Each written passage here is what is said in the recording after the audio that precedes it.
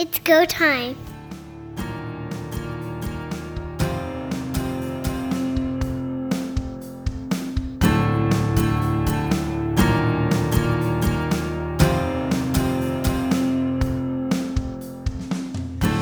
Welcome, everyone, to Quick Kicks here on Third Down Gamble. Don Charbon, along with very special guest, joining us once again from the Turf District, Andrew Hoskins. Andrew, always a pleasure to have you on the show. Thank you for having me back on. It seems like it's been excruciatingly long since I've chatted with you, because usually we are chatting on the podcast here every couple of weeks, and now it's been almost a month. I don't know what's going on. No, I'm kidding. No, I just appreciate you having me back on, man. It's awesome to talk to you.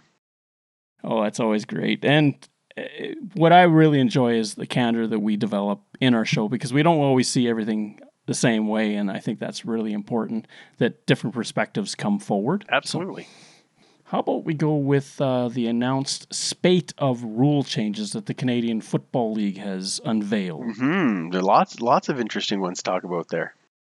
Yes, the hash marks moving in. They are now going to be 28 yards from the nearest sideline instead of 24. So they're going to be 9 yards apart as opposed to 17. One thing, and this is your head coach that actually brought this up, is it's going to change the role of the linebacker, the Sam and the Will, the weak and the strong. Mr. Jones was right on with that. Yeah, I agree. You're going to have the same body type of those two players now, because they're covering about the same amount of field, where before it was definitely a mismatch. Interestingly, I've heard a few things. Obviously, a lot of the rule changes seem to kind of be going for the offense and trying to generate offense. I think that's something that was fairly obvious, but and lots of people were saying, oh, well, now that 12th man, the wide receiver that is out on the field side, now it's more likely you can throw to them, and they'll have they'll be a little bit closer to get the ball.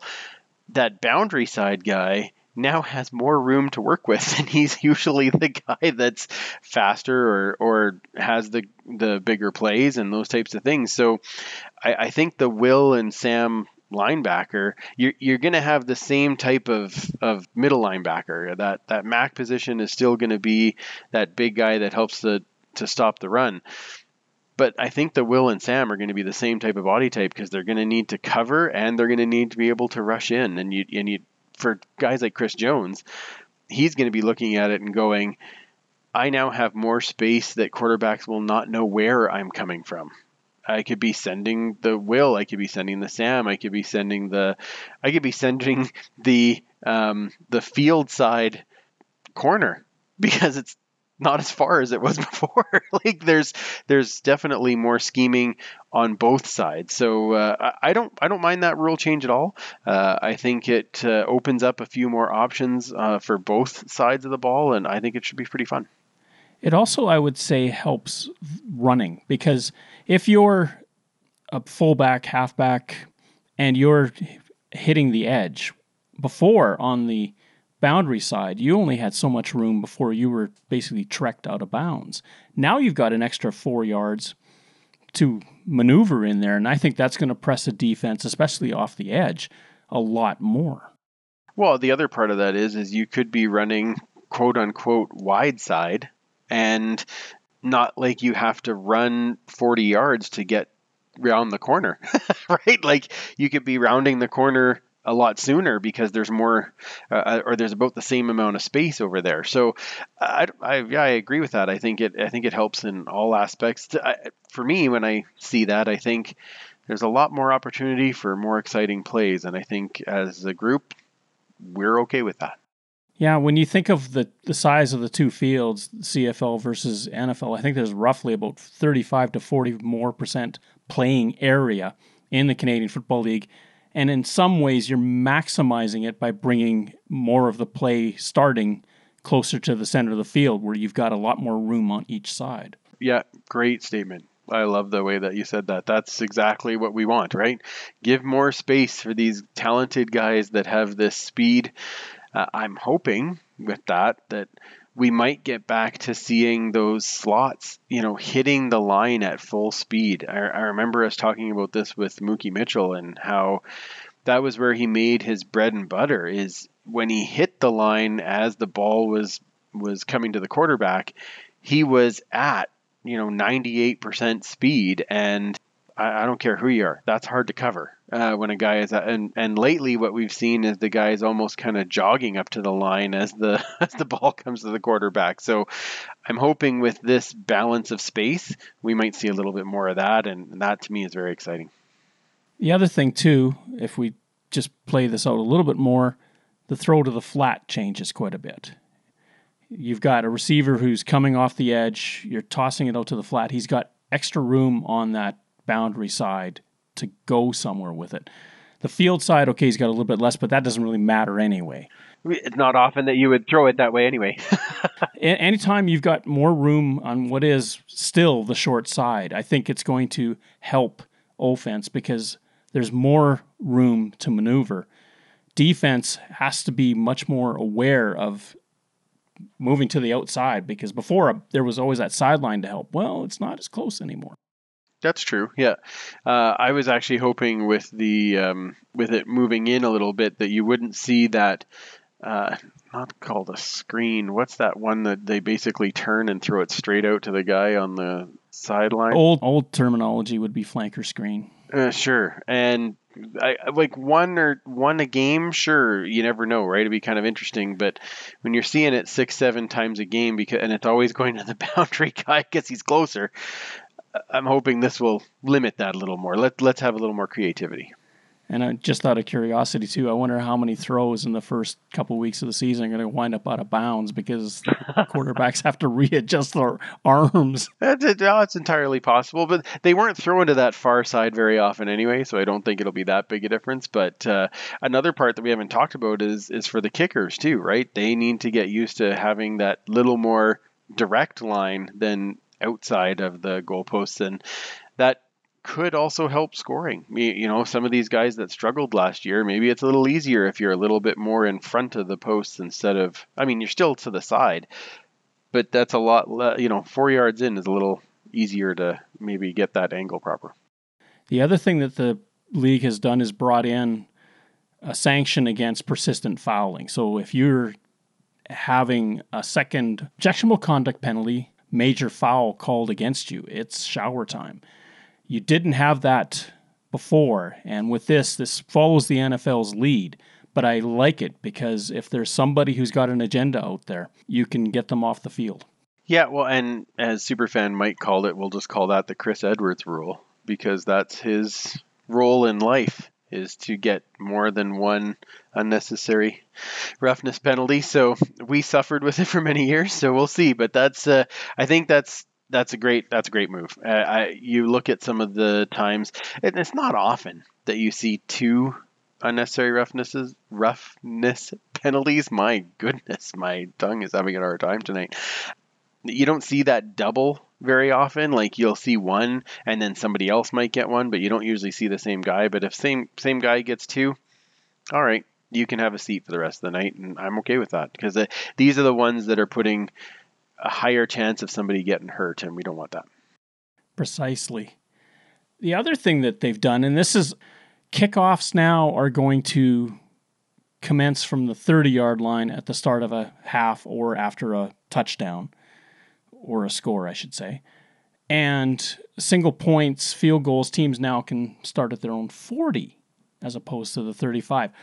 NFL teams start about 1/5 of the way down the field after a touchback, where CFL teams now, with this new rule, will be within 1/3 of the opposite goal line. Now it's 80 yards versus 70 yards, NFL versus CFL. But still, leave it where it was. It was fine. You've got to still earn something in this league. Okay, I can see that point, and I will agree that they don't want to make it easy, but as a guy who's cheered for a team that their return game was catch and fall down, if we get an extra 5 yards out of it, I'm not going to complain. The playbook opens once you get outside of like that 30-yard line, right? 25 to 30-yard line. When you're inside the 20-25, your playbook gets smaller because if you make a mistake, it's going the other way and in the shadow of your own goalposts, right? So I think the idea is if they can open it up where those returns are now hitting that 25 to 30, which, I mean, for my team, that would be amazing. Like anything outside the 15, we'll take it. So if we can get there, then maybe that playbook opens up, and again, it opens up for a bit more creativity and excitement as far as plays are concerned. But the 40 after a field goal, I did think that was a bit too much. I think 35 is more than acceptable because I just finished saying that your playbook is still open at the 35. So I don't know that the 40 was really necessary, but the kickoffs going back, I can see the reasoning behind it to create that creativity. And again, is it necessary? No. Is it something we want to look at? Sure, why not? I have to beg to differ. The kickoffs have been moved back from the 45 to the 35. Now they're down to the 30. What, in 2 more years, every kickoff's going to come from your own goal line? It doesn't make any sense to me. If you want to create offense, there's different ways to do it than just shifting where the ball starts after a made score or whatever. That, to me, is busy work. That's not the answer. The answer is moving of the hash marks. That's positive because that's something significant. That's going to alter the way people think about how they approach each play. Well, and I don't mind seeing it. I don't mind seeing it. It's not something that I'm like, wow, they really needed to do that. I don't mind seeing it, though. Again, my only one was the 40 after the field goal. I'm like, again, why? Like, that was fine at 35. But kickoffs, I'm like, okay, sure, you want to try it? All right. That doesn't bug me one way or the other, I guess. What I find is really interesting is that the NFL brings their kickoffs to a point where they don't want the returns. They actually have the ball go into the end zone. They get the touchback. Yeah. One thing they did do, which I think is a positive, is they've moved the kickoff line to the 20-yard line after a safety. If you hadn't moved the kickoff after a touchdown 5 yards back, I think it would have really shown that 20-yard line kickoff as a real hole to dig yourself out of if you give up a safety. That's fair. And I do like 20-yard line kickoff after a safety. I still think guys are going to take a knee and kick it from the 20 because field position is still going to, unless you're, when you're punting it from your goal line, you're not going to get as far as a kickoff would from the 20. I mean, you might have to really pound it. And so I don't know. I think that made it look, it's a little bit more, hey, think about it if you're going to give up those 2 points, right? Think about it a little because it's not automatic that you're gaining 3/4 of the field. What drove me insane, a couple years ago, Cody Fajardo's coming out of the end zone, and he's doing everything humanly possible to get out of the end zone, and the Ticats drill him at the goal line. Very next play, coach says, punter, take a knee. What was the message to Cody and the offense for doing everything they could to avoid that sack, to get out of the end zone, to save the 2 points, and then the punter just stands back there and gives up the 2 anyway? Not good for morale. You never give up freebies in this because you never know when it's going to come back to haunt you in a game, and 2 points are freebies. Fair, but this game is all about field position. It's all about field position. It's where you start. It's where you can move the ball. And especially in that case where you're snapping the ball back, you're 15 yards deep in your end zone, a 40-yard punt is putting the other team in field goal range. So you give them the 2 and you kick it farther down the field. Now, at the 20, again, your kickoffs, what is it probably going to land on their 40 in that range-ish, somewhere in there? Mm-hmm. That was about my thought. They might get midfield. They're not automatically in field goal range, and your defense has an opportunity to keep it to 2 points instead of 3. If you give up a safety, I know it chances are the other team's looking to score anyway, and I get that. But I think the thought process for the coaches is I'd rather give up 2 than automatically give up 3 or possibly more. Derek Taylor, the amazing stats guy that he is, drilled down into this whole question. And before we leave it, he found out that If you give up the 2, the odds of you giving up another one on the ensuing drive, not another 2, but more points on the ensuing drive, 2 out of 3. Is that right? Okay. Single, field goal, or touchdown. Okay. 67% of the time, that team who just scored the 2 points piles it on. Interesting. It'd be interesting to know if that's specific to some defenses, because I think that most teams that are giving up that 2 points safety, right, just giving up the 2 points, more often than not, they're the weaker team anyway, because they had a bad drive. I don't have the number sitting in front of me, but if I had to guess last year, I would say the teams that gave up the just forfeited safety are more often to be the Elks, the Red Blacks, and the BC Lions. Did any of those 3 have an amazing defense that could then stop the next play? And that's why I think, although I appreciate the numbers, and I of course appreciate Derek Taylor, I think that would happen a lot with those guys. But Hamilton or Winnipeg, who have a really good defense, right? The odd time that they have to give up that safety, their defense is likely going to make sure that they don't score the next time around, right? Whereas if you have already the team that's struggling as it is, it's a lot easier for that to happen. So I get the numbers, absolutely, but I think it would skew. And as a coach, I'd be looking and going, well, maybe my offense isn't as strong this year, but I got a killer defense. So when I look at that, I look back to even 2015 with the Elks. Their offense was good, don't get me wrong, but their defense was unreal. And same thing in Winnipeg, right? Their offense was good, but their defense is out of this world. If I'm the coach in that situation, I'm like, yeah, give up the 2 because that's all they're getting. Interesting rule change, and this one I think maybe borrows from hockey a little bit, and it's an objectionable conduct penalty for quarterbacks who fake giving themselves up by pretending to initiate a slide while carrying the football. I've never really seen this as a problem, but I totally get what they're worried about. Defenders go after the quarterback thinking that he's sliding, okay, I'm backing off, and then the guy keeps going. Right. And it creates a real dilemma for defenders. Do I just plow him anyway when he does slide or not? Right. And I think the thing is, and I don't know this for sure, but what I have heard is that there was a particular quarterback, and I believe it was in the NCAA, that would do this on a regular basis. And then he would slide and the defender would hit him and then they'd get a penalty. But the next time he'd fake the slide so the defender would back off and he'd keep running. Well, the whole idea of the initial penalty for the defender was to protect the quarterback. And now the quarterback was basically taking advantage of that. So I think with this one, the CFL is just getting ahead of somebody doing that same thing up here so that it doesn't happen. Because it takes away from the meaning of the original penalty for the defender was to make sure that the quarterbacks were safe.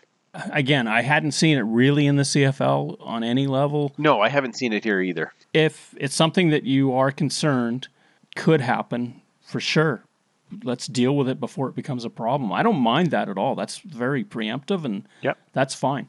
The other things that are happening are with the command center. One is there's going to be a communications coordinator from the officiating department, and they'll be embedded on the team's bench as well and connected to on-field officials via headset. Mm-hmm. You don't have to have an official trot over to the home team bench and say, what are you challenging? They can actually talk to them on the field, and that saves 10, 15, 20 seconds every time they trot over there. Yep, I love it. I love that. Anytime in any part of life that you can increase communication is a good thing, in my particular opinion. So, and in this case, it will help to speed up the game, and I think it will help to make sure that there isn't some confusion where you've got a coach that wants to, throw a challenge flag at the last minute, but they're now running down the sideline screaming at a sideline ref. Well, now they just go to that guy and say, challenge, and he can radio it in and it happens. I think that's great. And timeouts, same thing. So I think this is a really good move to keep the pace of the game going, but make sure that the communication stays the same or better.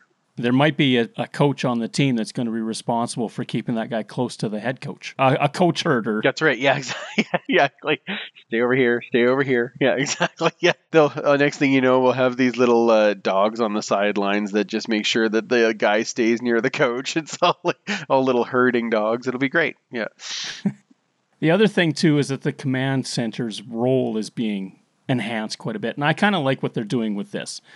Possession rulings, boundary rulings, anytime you can get on top of it, because you do see the video. TSN typically has the replay going pretty quick. I don't know what they do in Toronto if they watch the TSN feed or have a house feed that they follow. Typically, they have that information quite readily available. And if they see something, it would be nice to get rid of the coach's challenge altogether if the booth could manage it. Maybe, or if the coaches still want to maintain that challenge, instead of dealing with timeouts, give them a 10-yard penalty because you're wasting our time. Yeah, I don't know. I like I like having the coach's challenge. I think that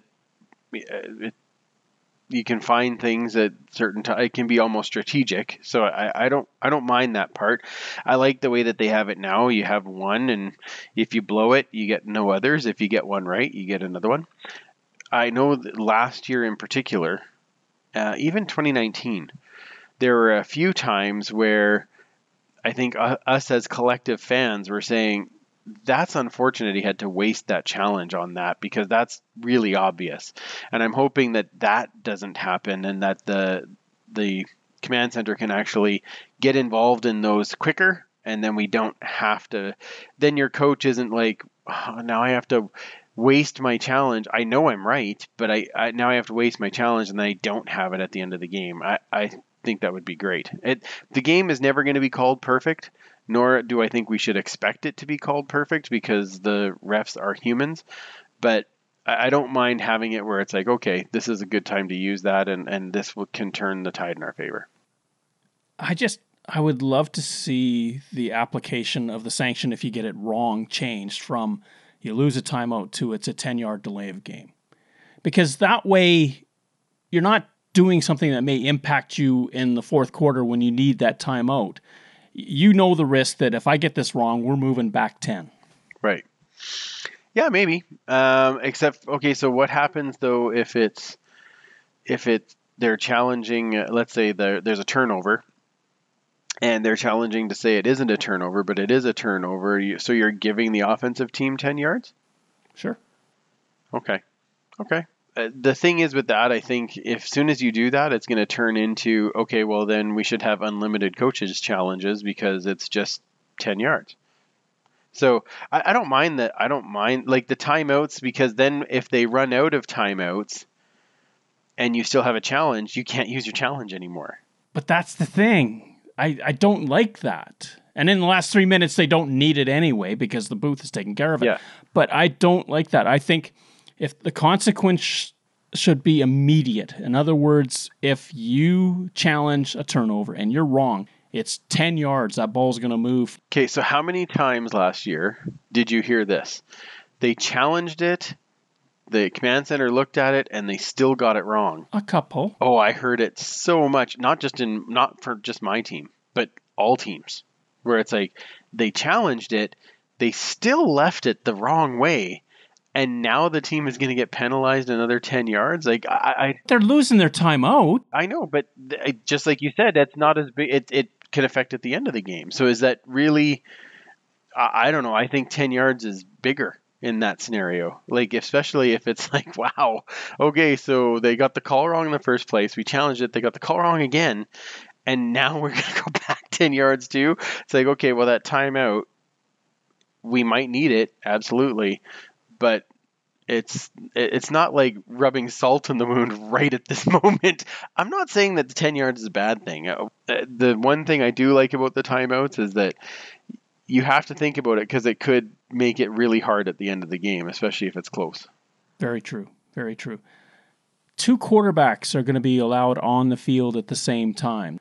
This is going to allow for hitch screens that get thrown down the field with the arm of a quarterback, not necessarily a receiver. Yes, absolutely. My only issue with this is I don't know how much we'll see it because of the only you can only dress 2 quarterbacks. So if you put both quarterbacks out on the field, you can have 3 in the lineup. The third one has to be somewhere else on the field. That's all. Oh sure, but it can't be as a quarterback. Jordan Lynch. Right, but he can't be as a quarterback. That's what I'm saying, right? On the roster, it has to be 2 quarterbacks. If they had 3 quarterbacks on the roster, legitimately 3 quarterbacks on the roster, then I could see you could have like your first and third quarterback that could go out and do something together. And then if they both get hurt, at least the second guy would be there to pick it up. That's my only worry with it. On the other hand, the Elks now have 8 quarterbacks going into camp, so 2 on the field might be great for them. I say we just get 4 more and have 12 on the offense, and no matter who it is, they can throw the ball down the field. It's great. Offensive line is like, come on, I got to make sure 2 of them don't get hit. I have a hard enough time keeping the one upright. Anyway, nothing against Nathaniel Bahar, but we don't need a situation where a receiver has to be an emergency quarterback. Correct. 3 roster spots designated as quarterbacks has to happen. I think so, and then I think this rule's fun. I would love to see what guys like LaPolice can come up with on an offense with 2 quarterbacks on the field. That'd be pretty cool. And honestly, in Ottawa right now, where you could put Mazzoli and Evans out on the field at the same time, holy man. No idea what would happen if those 2 were out there. I think it'd be kind of cool. So I like that idea, but I only like it if there's the insurance of the third quarterback in my mind. I understand what the CFL did because it was so rare, but when it does happen, it's a real eye-opener as to why you need not do that. Right, yeah. Exactly. And we all know Nate Bahar here, and I still wouldn't want him to be in that position no matter what. That's not fun. Yeah. 2 things that we did not see. 1, 4 downs, which we knew wasn't going to happen. Secondly, no 34-second clock or 32-second clock to get the ball back into play. Right. If you want more, you need to quicken the pace of the game so you get more plays, and that would help offense, defense. 4th quarter, maybe the defense is getting tired. That 20-second clock is kind of a myth outside of the last 3 minutes of a half. Right. Yeah, that's fair. I'm not against that, like a 30, 32, 34-second clock, whatever it is. I've never heard it other than on your show, though. So I don't know if other people were talking about it to make that happen. I get that it's a loose 20 by a lot. Teams have obviously learned because lots of times you see them, hiking the ball with 1 second left, and they've lined up and they've blown in the play and they've stood at the line for 20 seconds. So yeah, I can see where the benefit of that would be. But my only thing with that is that I wouldn't want it to be like the NFL, where it's, there's 40 seconds and they're just going to kneel out the play and there's still 2 minutes left in the game, so let's just walk off the field. That's my only... You still have the 20 in the final 3 minutes. Oh, okay. So that doesn't change. Okay. Yeah, in the half and at the end of the game, the 20-second clock is the 20-second clock. Okay. But outside of that, it's quite common, and I've timed this. Teams could take 38 seconds to put the ball back into play, even more than 40 if it's on 3rd down. Oh, okay. And that, to me, is just absurd. I'm not paying my money to watch coaches decide what they want to do on 3rd down. Yeah, sure. Well, it's either that or you got to get the refs to start blowing it in sooner. Like, they put they go set the ball down and tweet, let's go. And you make your choice. they have to empower the refs then. They have to give them that That's what I'm saying. ability. Right now, they don't have that ability. They're constantly looking over to the bench to try to find out what's going on. I don't think it's fair to them. I think if it's a hard and fast, arbitrary 30, 34, 32, whatever you want it to be, clock, refs are taken right out of it, and they probably be the happier for it. The technology is there. I mean, heavens, we got a 24-second clock in the NBA. We can do a 32-second clock in the CFL. Yeah, it's probably. Yeah, exactly. But like I said, I don't even know whether they've talked about it, so I don't know what their opinions are on it either. So, well, but I'll be honest, I threw it out to the rules committee. Okay. All right. Did you get a response? Yeah. Okay. And what was it? Interesting. Okay. Okay. And then you see. Now, that doesn't mean that it went very far. Like I said, I'm not opposed to it. I'm just wondering if you do need to empower the refs and say, hey, go up there and plant the ball down, and as soon as you plant it down, blow the whistle and let's go. And teams got to get used to that too. We'll see.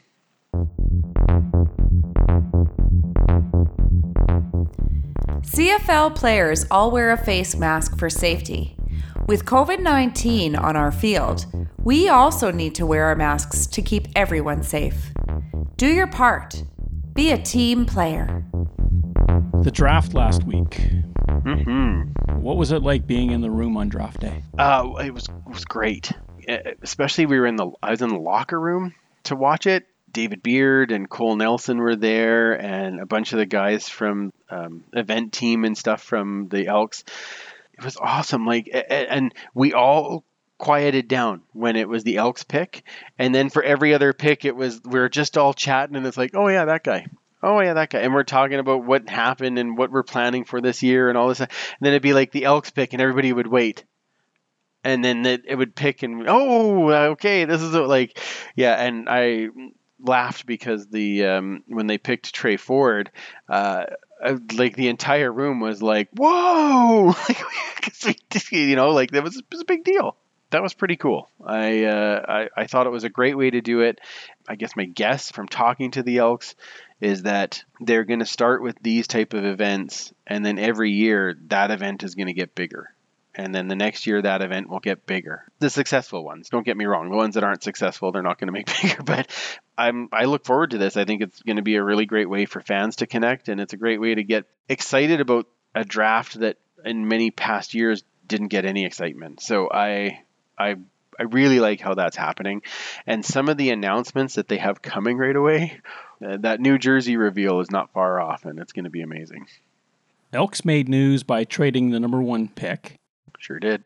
Traded some other players in the draft to sort of shuffle their lineup and shuffle their positioning where their selection would be. I wasn't surprised that they traded the number 1 pick overall. Montreal was very interested in Tyrell Richards, but I was kind of curious about the other trades with Hamilton. Yeah, the one with Hamilton, that was a tough one for me because it saw Kyle Saxelid and Grant McDonald going and a global draft pick. That was their play to get that number 8 pick because the Elks didn't have a pick in the second round because of the Arbuckle trade and then re-signing. So that got rid of their second round pick. When I spoke to Geroy Simon after, he said they had to make a move. They wanted to have something in the second round, and they couldn't really get a deal for the second round, but that pick 8th overall was worth it. And of course, we know who they picked at 8, which we can talk in a little bit about. But Kyle Saxelid, I saw him as a long-term offensive lineman, and I guess he's really bulked up too. He was all prepared to play guard, but he could play tackle. That's the thing. He was a Canadian that could play tackle. So that definitely is a bit of a loss. At the time when it was just that, I thought, man, oh man, that's a really, really costly for us for not really a whole lot in return. And then I saw the Montreal trade with the rights to Carter O'Donnell. Well, now if Carter O'Donnell ever comes up here, then those trades look brilliant because Carter O'Donnell is absolutely on this line forever if he gets up here. As it should be. We should always have an O'Donnell on our offensive line. I don't know that he is actually going to come up here, but the move was made for that. The other thing that is not as much being talked about, but maybe a little bit, is that it freed up a ton of cap space for the Elks. Does that mean that maybe they aren't done yet? Maybe there is another move that they're looking at. Maybe there's another person they're hoping to bring in. Or maybe they're going to try and leave some cap space available for when those NFL cuts come so that they have that spot to bring somebody back in. This absolutely opened that up. Tells me that they're pretty comfortable with their Canadian depth on the O-line when they're trading away a guy like Kyle Sackland.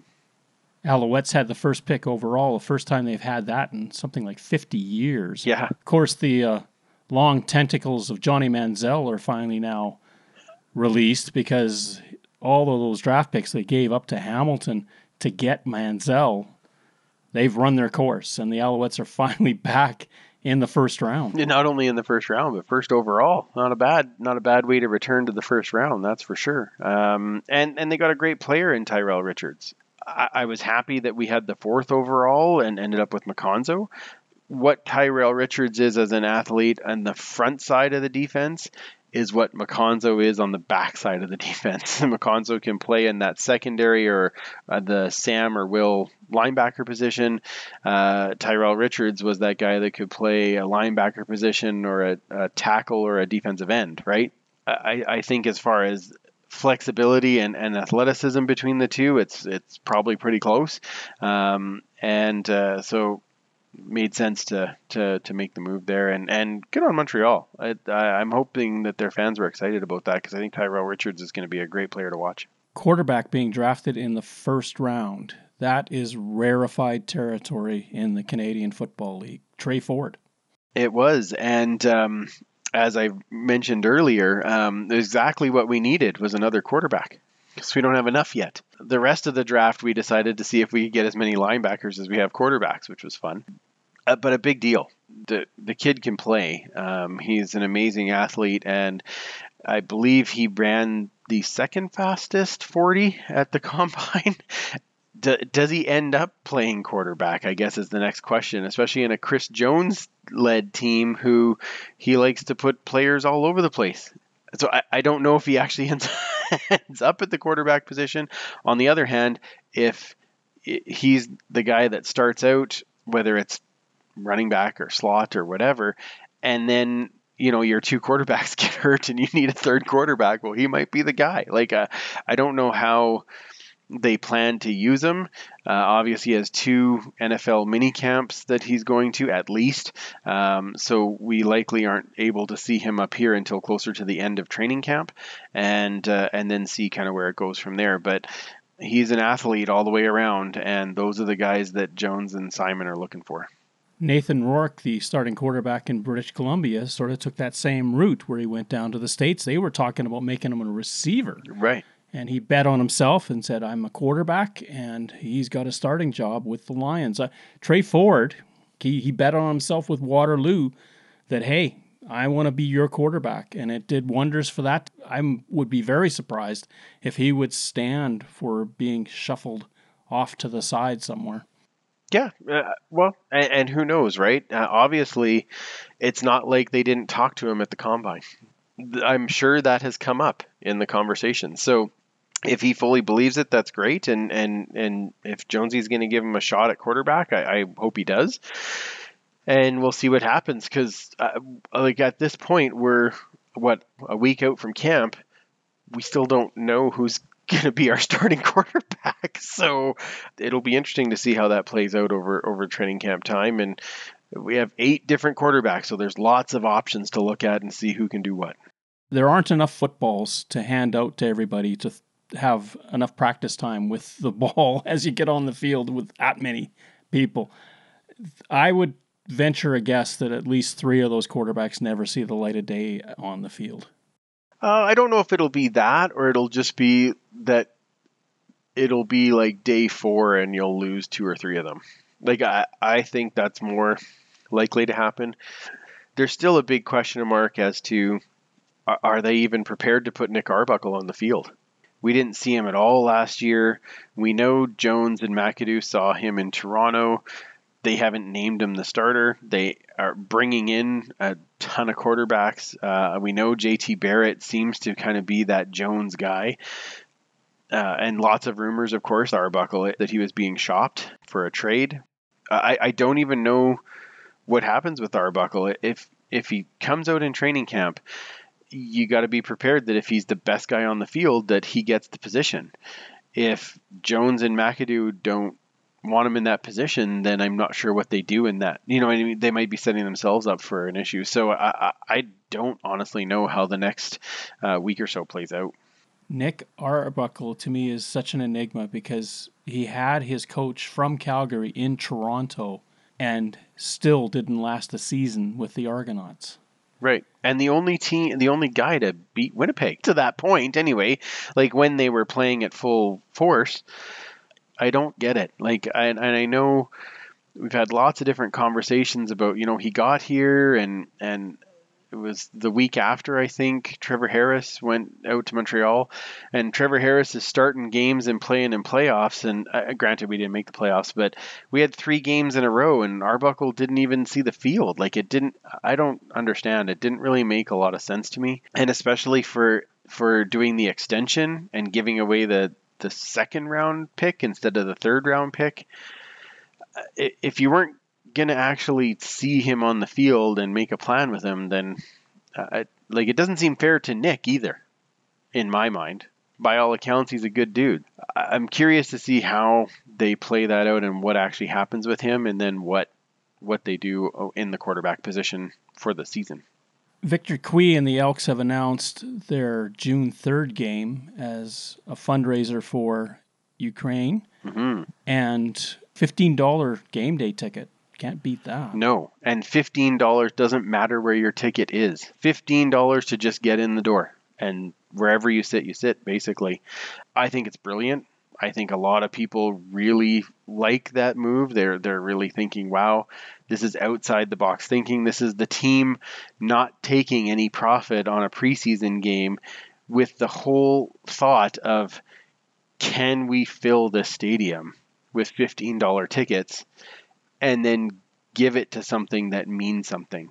This is the team that I fell in love with when I was a kid. They're doing the things off the field are just as, if not more important than the things that are on the field. And that's what we want to have. So I really love it. And I'm excited to see how many people that brings in. I did see one thing today where there was a season ticket holder that asked Victor, well, can I get the difference then for my ticket? Because I obviously didn't pay $15.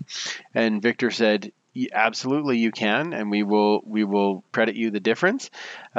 He said, or you can just consider that as your donation.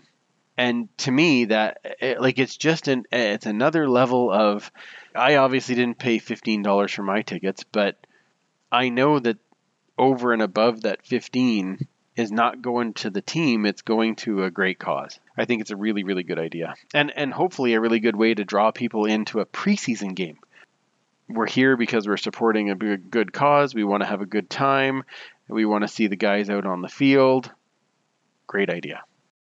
People can follow you with the Turf District podcast that comes out every week. Sometimes you have a spep-isode and you get a couple out in a week. Where else can people find you, Andrew? Yeah, absolutely. The first thing I would recommend is to subscribe to our YouTube page, because our show is live on YouTube on Monday nights, usually around 8 o'clock Mountain. We're just going to be getting back into weekly episodes right away, because it is that time of year again where we get to talk about actual football. It's very exciting. And so yeah, join in there. Join in the live stream. You can chat with us in there. We throw questions at our guests. We have round tables, and we have overtime where we just chat with each other and everybody that's in the chat. So that's probably the main place I'll point people to go. Obviously, the audio podcast, as you said, that comes out every Tuesday usually, and then a spep-isode in there if we can get one. But otherwise, you can join us in the huddle on Twitter, Facebook, and Instagram, and it's at the Turf District. Awesome. Thanks so much for being on the show again. Thanks again for having me, man. It was a blast.